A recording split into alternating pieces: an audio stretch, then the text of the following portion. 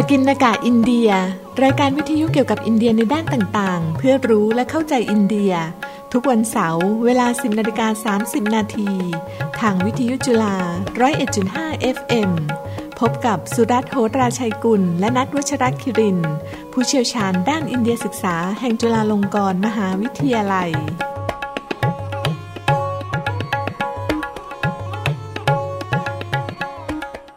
สวัสดีครับท่านผู้ฟังพบกับรายการปกิณกะอินเดียสำหรับวันเสาร์ที่26กุมภาพันธ์พุทธศักราช2565หัวข้อในวันนี้คือรัสเซียบุกยูเครนความกังวลของอินเดียผมสุรัตน์โหราชัยกุลผู้ช่วยศาสตราจารย์ประจำภาควิชาความสัมพันธ์ระหว่างประเทศคณะรัฐศาสตร์และผู้อำนวยการศูนย์อินเดียศึกษาแห่งจุฬาลงกรณ์มหาวิทยาลัยครับและผมณัฐ วัชรคิรินทร์เจ้าหน้าที่วิชาการศูนย์อินเดียศึกษาแห่งจุฬาลงกรณ์มหาวิทยาลัยครับครับท่านผู้ฟังครับเชิญฟังเพลงเลยครับ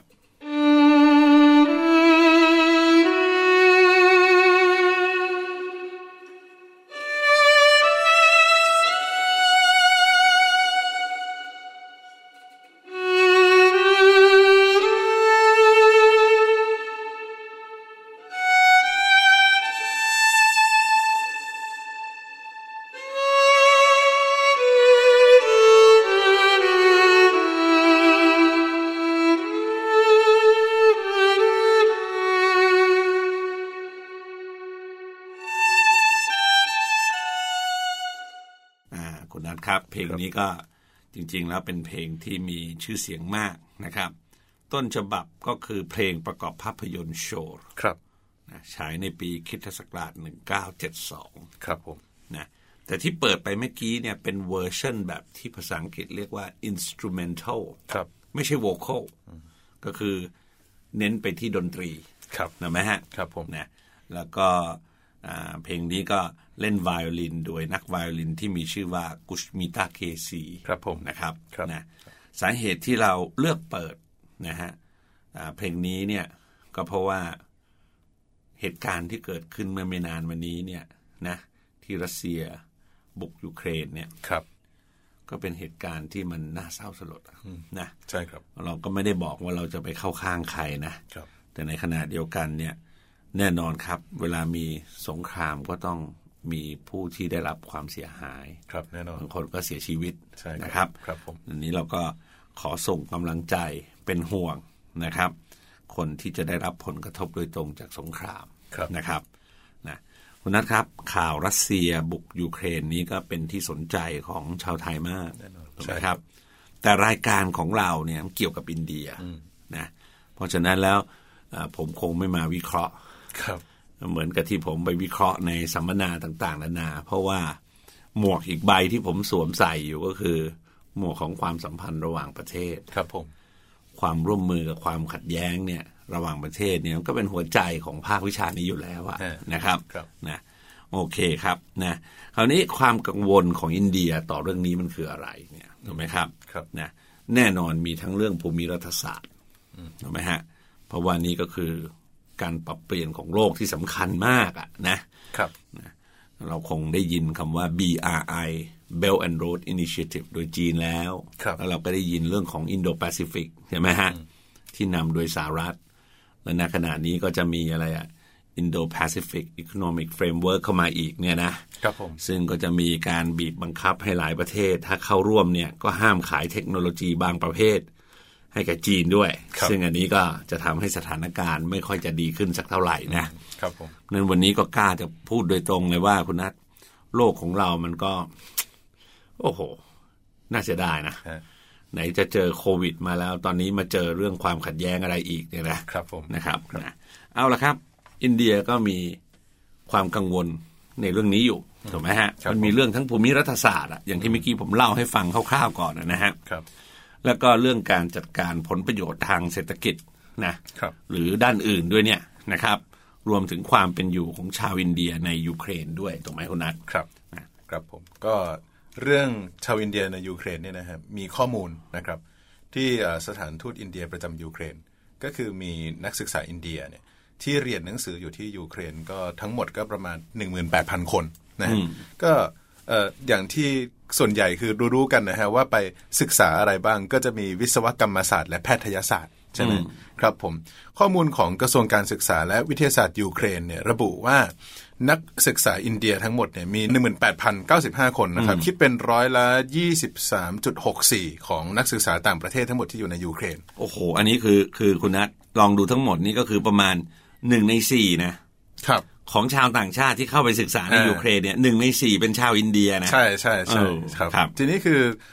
ตรงนี้เนี่ยสิ่งที่รัฐบาลอินเดียพยายามทำก็คือทำยังไงนะครับให้นักศึกษาเราเนี่ยปลอดภัยก่อนนะครับโดยออกจากประเทศยูเครนเป็นการชั่วคราวนะฮะโดยที่ไม่ต้องรอการสื่อสารใดๆเลยจากมหาวิทยาลัยครับอันนี้ก็ยังเป็นแผนอยู่ถูกไหมครับที่ทางรัฐบาลอินเดียเนี่ยก็มีหน้าที่เช่นเดียวกับสถานทูตของประเทศไทยแหละสมัยเกิดอาหรับสปริงเนี่ยนะครับก็เป็นรุ่นน้องของคุณนัทนี่แหละนะครับที่ต้องเข้าไปทำเรื่องราวเหล่านี้ด้วยหลายอย่างนะครับแต่ทีนี้นะครับสิ่งที่ อินเดียเนี่ยอาจจะยังดูลังเลหรืออาจจะยังสบายใจได้อยู่เนี่ยนะครับก็เพราะว่าโอเลนาชาโปวาโลวาผู้อำนวยการ Ukrainian State Center for International Education นะครับบอกว่าสถานการณ์เนี่ยยังไม่ได้ย่ำแย่มากก็ไม่จำเป็นต้องตื่นตระหนกตกใจนะครับแล้วเธอก็กล่าวด้วยว่ามหาวิทยาลัยในยูเครนเนี่ยยังเปิดตามปกติทีนี้ข้างฝ่ายอีกอร์โปลิคานะครับผู้เป็นเอกอัครราชทูตยูเครนประจำอินเดียเนี่ยก็กล่าวในทำนองว่ากำลังมีการเจรจาอยู่นะครับจึงมองไม่เห็นเหตุผลเร่งด่วนที่จะอพยพนักศึกษาอินเดียออกจากประเทศก็คือควรเฝ้าติดตามสถานการณ์นั่นแหละแต่ว่ายังไม่ควรตระหนกตกใจครับคราวนี้ไอ้เรื่องนี้เนี่ยนะครับก็ต้องยอมรับนะครับว่าคำกล่าวของทั้งสองเนี่ยณขณะนี้เนี่ยก็มีคำกล่าวของตัวแทนรัฐบาลยูเครนที่เริ่มเปลี่ยนไปบ้างละถูกไหมครับเพราะว่าล่าสุดนี้ก็รู้ว่าอย่างน้อยที่สุดก็คือ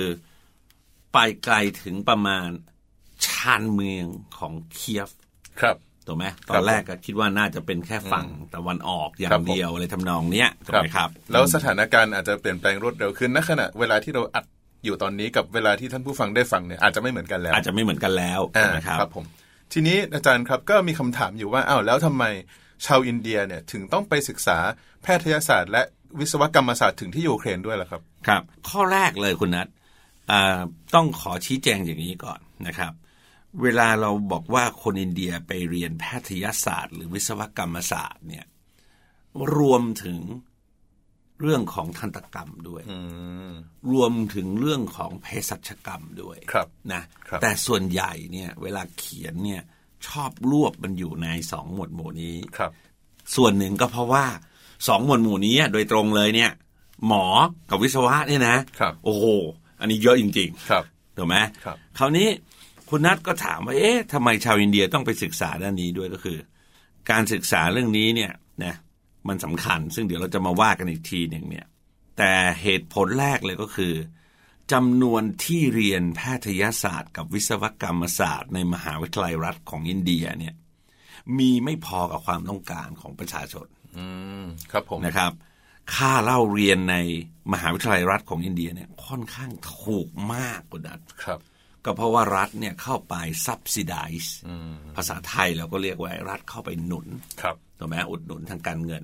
เหมือนกับที่รัฐไทยก็ยังทำอยู่นะแต่หลายแห่งก็น้อยลงเรื่อยๆแล้วอะไรทำนองนี้นะครับเพราะฉะนั้นแล้วเนี่ยนะเมื่อเป็นอย่างนี้ขึ้นมาเสร็จปุ๊บเขาก็จะเหลือช้อยส์อะไรครับก็จะไปสู่ช้อยส์ของการไปเรียนแพทยศาสตร์กับวิศวกรรมศาสตร์ในมหาวิทยาลัยเอกชนของอินเดียถูกไหมแต่โอ้โหค่าเล่าเรียนนี่สูงเอามากเลยทีเดียวคุณนัทถูกไหมเมื่อสูงมากเสร็จปุ๊บเนี่ยนะบางคนเขาก็ไม่ไหวถูกไหมเขาก็เลยทำไงครับเขาก็เลยไปเลือกเรียนที่ยูเครนนะแต่มันไม่ใช่แค่ยูเครนเขาเคยแสดงความสนใจที่จะมาเมืองไทยเพราะเขารู้ว่าแพทยศาสตร์ของเราเนี่ยมีอินเตอร์ด้วยอะไรอย่างเงี้ยนะเขาสนใจโอ้โหเขาไปทุกที่ในโลกอ่ะคุณนัทครับผมถูกไหมก็เพราะว่าอะไรครับเขาต้องการจะเรียนหนังสือและที่ไหนมันมีโอกาสให้เขาเรียนหนังสือได้ในค่าเล่าเรียนที่ถูกฟรีหรือเขาต้องทำงานไปด้วยเพื่ออะไรก็ตามแต่เนี่ยอย่างที่ผมบอกต ตรงนี้คือ intelligence ที่สำคัญมากเขากระเสือกกระสนดิ้นรนถูกไหมครับคราวนี้คุณนัทถามว่าคนเหล่านี้เนี่ยเรียนหนังสือเก่งที่หนึ่งของอินเดียเลยหรือเปล่าไม่ใช่แน่นอนถ้าสุดยอดที่หนึ่งเจ๋งเป้งเลยเนี่ยก็ต้องเข้ามหาวิทยาลัยรัฐของอินเดียใช่แต่มันการแข่งขันมันสูงครับเป็นแสนอย่างเงี้ยรับอยู่บางทีไม่ถึงพัน200-300สอบเข้ากระทรวงการต่างประเทศอินเดียเนี่ยโอ้โหไม่รู้เท่าไหร่จำนวนน้อยมากครับผมถูกไหมกระทรวงการต่างประเทศนักการทูตอินเดียนี่แข่งขันกันจากทุกศาสตร์นะครับอดีตอัครราชทูตอินเดียประจำประเทศไทยนี้จบด้านปศุสัตว์นะเป็นสัตวแพทย์นะถ้าผมจำไม่ผิดคุณรามัวบกามีนะปัจจุบันก็ท่านก็กลายไปเป็นทูตที่โดมินิกันละนะครับนะคราวนี้คุณนัทเอาละปัจจัยเหล่านี้ก็สำคัญแต่หลังจากนั้นเวลาเขาจะเลือกเรียนเนี่ยเขาจะต้องตระหนักอย่างชัดเจนเลยนะว่าแพทยสภาเนี่ยของประเทศเขาเนี่ยต้องรับรองปริญญาบัตรนี้นะครับถูกไหมในขณะเดียวกันเนี่ยมันก็จะมีตัวปริญญาบัตรอื่นๆอีกไอตัวการรับรองอื่นๆอีกมาตรฐานอีกเช่น Dental Council ถูกไหมครับ European Council of Medicine and General Medical Council of the United Kingdom ครับทั้งสหภาพยุโรปทั้งสหราชอาณาจักรเนี่ยยอมรับเนี่ยถูกไหมซึ่งสิ่งเหล่านี้ก็หมายความว่าไงฉันโอเคละไม่เรียนฟรีละกลับมาที่บ้านที่อินเดียฉันก็มีงานทำแต่ถ้าวันหนึ่งฉันไม่อยากอยู่อินเดียฉันก็สามารถเดินทางไปในหลายประเทศได้อยู่ถูกไหมครับโอเคครับทีนี้ครับเท่าที่ฟังอาจารย์มาเยอะแยะเนี่ยก็พอจะสรุปได้แล้วนะว่ามันคงไม่ใช่เรื่องแปลกเลยใช่ไหมที่จะเห็นชาวอินเดียเนี่ยเดินทางไปศึกษาแพทยศาสตร์และวิศวกรรมศาสตร์ที่ต่างแดนทีนี้ที่ผมสงสัยก็คือว่ามีอะไรให้เรียนตั้งเยอะตั้งแยะนะครับอาจารย์ทำไมชาวอินเดียเนี่ยถึงได้นิยมเรียนทั้งทางแพทยศาสตร์และวิศวกรรมศาสตร์มากนักครับเนี่ยสาขาอื่นเขาก็ไปเรียนหนังสือกันแต่มันไม่โดดเด่นเท่ากับทางวิศวกรรมศาสตร์กับแพทยศาสตร์เพราะว่ามันเป็นค่านิยมที่สำคัญครับแต่ค่านิยมอันนี้เนี่ยเราจะไปอธิบายมันโดยปราศจากปัจจัยทางสังคมหรือทางเศรษฐกิจไม่ได้นะครับถูกไหมครับนะเพราะฉะนั้นคนอินเดียมีความเชื่อมั่นว่าอย่างน้อยที่สุดเนี่ยมันจะสร้างเสถียรภาพทางเศรษฐกิจให้คุณได้คือพูดง่ายๆว่าตกงานยากครับนะหรือหางานง่ายถูกไหมเพราะว่ามันไม่ใช่ทุกคนที่จะมารู้เรื่องของเส้นเลือดมันไม่ใช่ทุกคนที่จะมารู้เรื่องของโยธาเครื่องจักรเครื่องยนต์หรือไฟฟ้าอะไรก็ตามแต่เนี่ยถูกไหมครับแล้วปัจจุบันก็เป็น ICT เป็นอะไรที่มันเข้ามามากขึ้นเรื่อยๆเนี่ยถูกไหมครับนะอันนี้ไอ้สิ่งหนึ่งที่มันสำคัญมากๆเลยก็คือว่าเวลาเราเห็นเนี่ยในเว็บไซต์จับคู่ของอินเดียเนี่ยนะผมเข้าไปดูหมดนะครับการที่เราอยากจะเชี่ยวชาญประเทศไหนเนี่ยเราต้องรู้หมดนะครับเขาอ่านหนังสืออะไรนวนิยายอะไรแบบไหนเนี่ยถูกไหมจะเห็นได้ชัดเจนเลยนะครับว่าบางทีการโฆษณาจับคู่ผ่านเว็บไซต์เนี่ยที่เดี๋ยวนี้แม่สื่อก็พัฒนาแต่ยังมีแม่สื่ออีกกลุ่มหนึ่งนะที่ไม่ใช้คอมพิวเตอร์อะไรพวกนี้นะอันนั้นเขาก็เป็นพูดง่ายๆว่าเฉพาะเจาะจงเลยในกลุ่มบุคคลกลุ่มชนชั้นหนึ่งเนี่ยนะเพราะว่าคนอินเดียเวลาแต่งงานกันเนี่ยมันไม่ใช่ของง่ายนะคุชราตรีก็มีแนวโน้มสูงที่จะแต่งกับคุชราตรีด้วยกันครับผมอาจจะไม่ได้สนใจฮินดูเป็นเบงกอลีก็ได้แต่มีข้ามกันอยู่นะแต่โดยรวมเนี่ยมันยังเป็นอย่างนี้อยู่คราวนี้เวลาโฆษณาเข้าไปเนี่ยถูกไหมก็บอกเลยไงฮะวิศวกรบอกเลยฮะแพทย์ถูกไหมอ้าวคราวนี้ทางฝ่ายผู้หญิงเป็นไง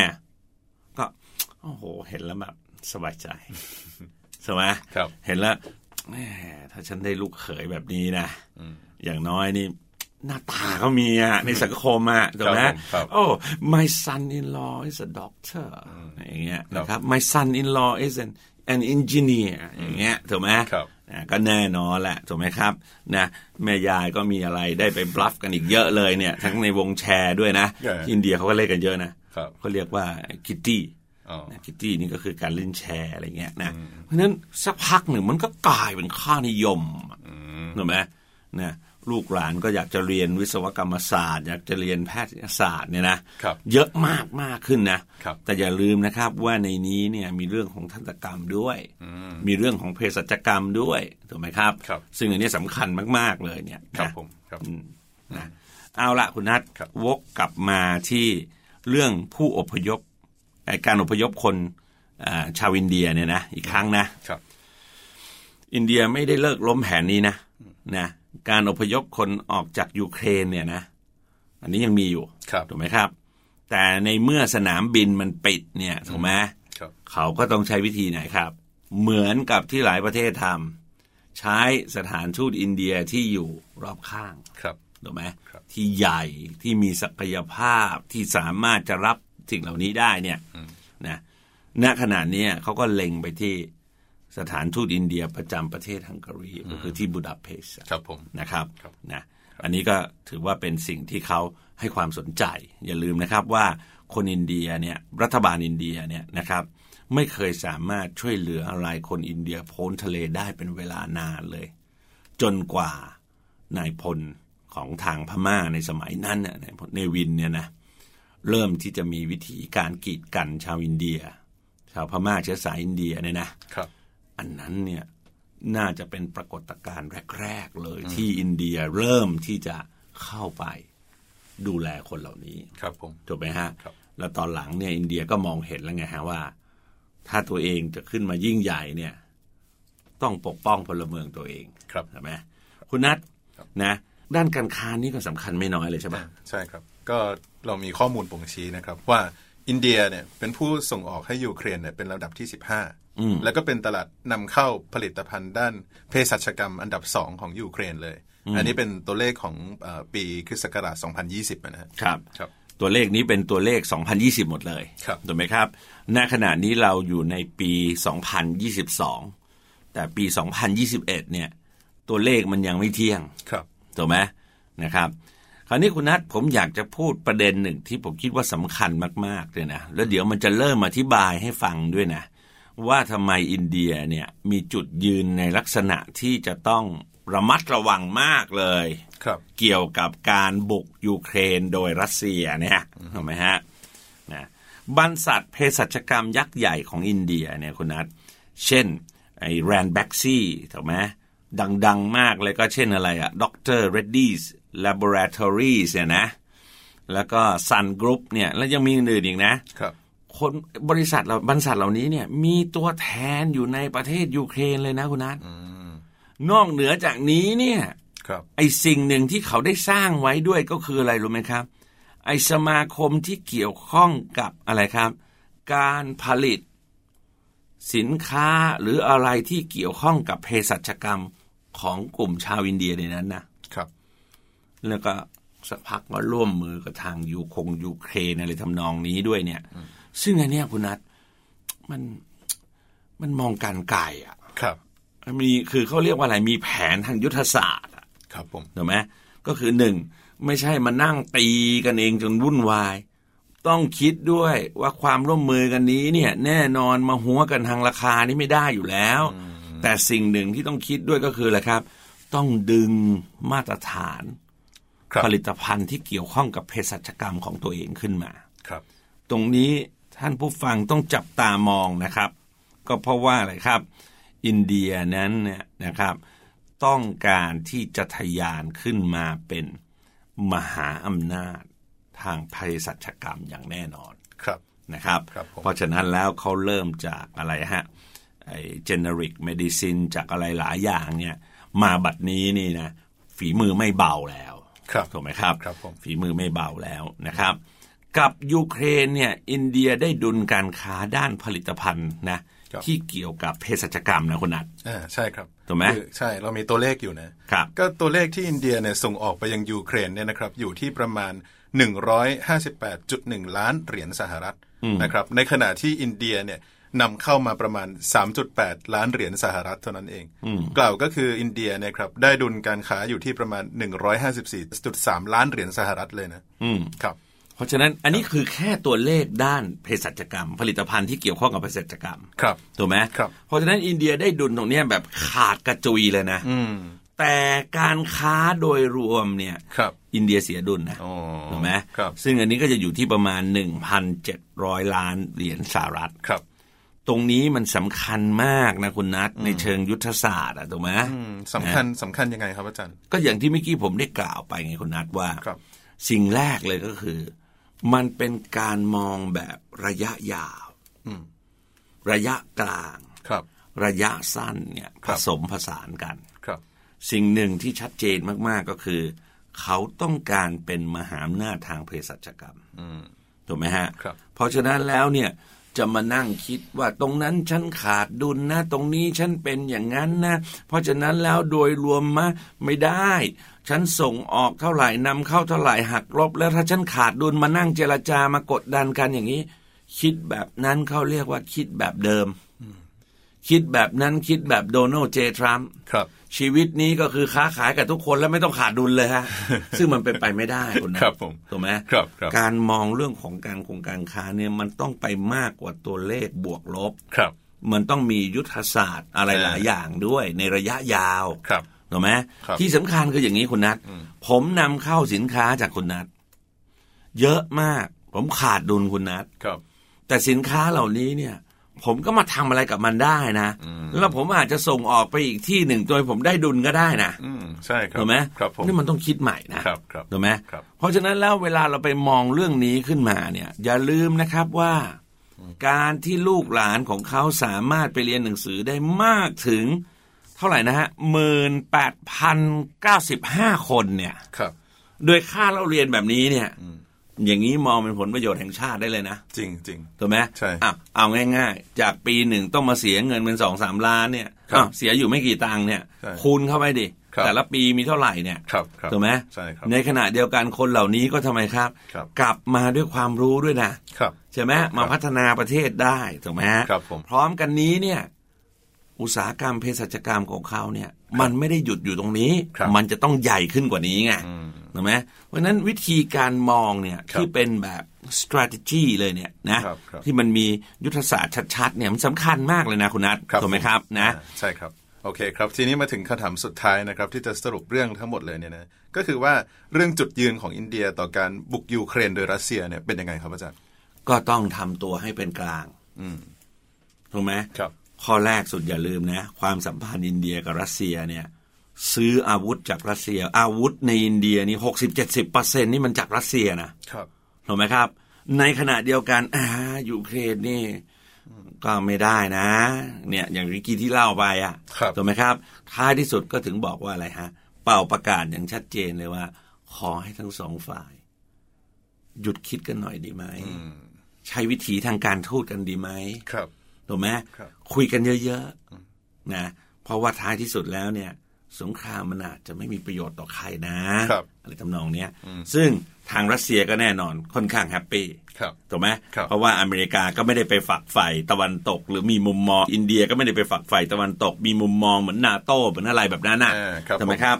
นะในขณะเดียวกันยูเครนก็คือไม่เข้าใครไม่ออกเขาก็ไม่ได้พูดอะไรเลวร้ายเพราะฉะนั้นคำพูดแบบนี้นี่มันต้องเรียบเรียงกันมาอย่างดีนะแล้วให้ใครพูดไปเรื่อยไม่ได้นะคุณนัทครับวันนี้เวลาของเราก็จบลงแล้วนะครับเราทั้งสองคนต้องขอลาไปก่อนแล้วก็อีกครั้งหนึ่งนะครับขอแสดงความห่วงใยต่อพี่น้องชาว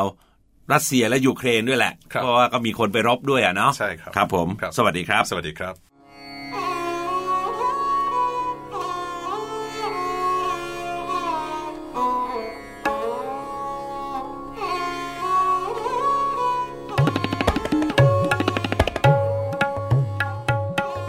ปกิณกะอินเดียรายการวิทยุเกี่ยวกับอินเดียในด้านต่างๆเพื่อรู้และเข้าใจอินเดียทุกวันเสาร์เวลา 10:30 นาทีทางวิทยุจุฬา 101.5 FM พบกับสุรัตน์ โหราชัยกุลและนัทวัชรคิริน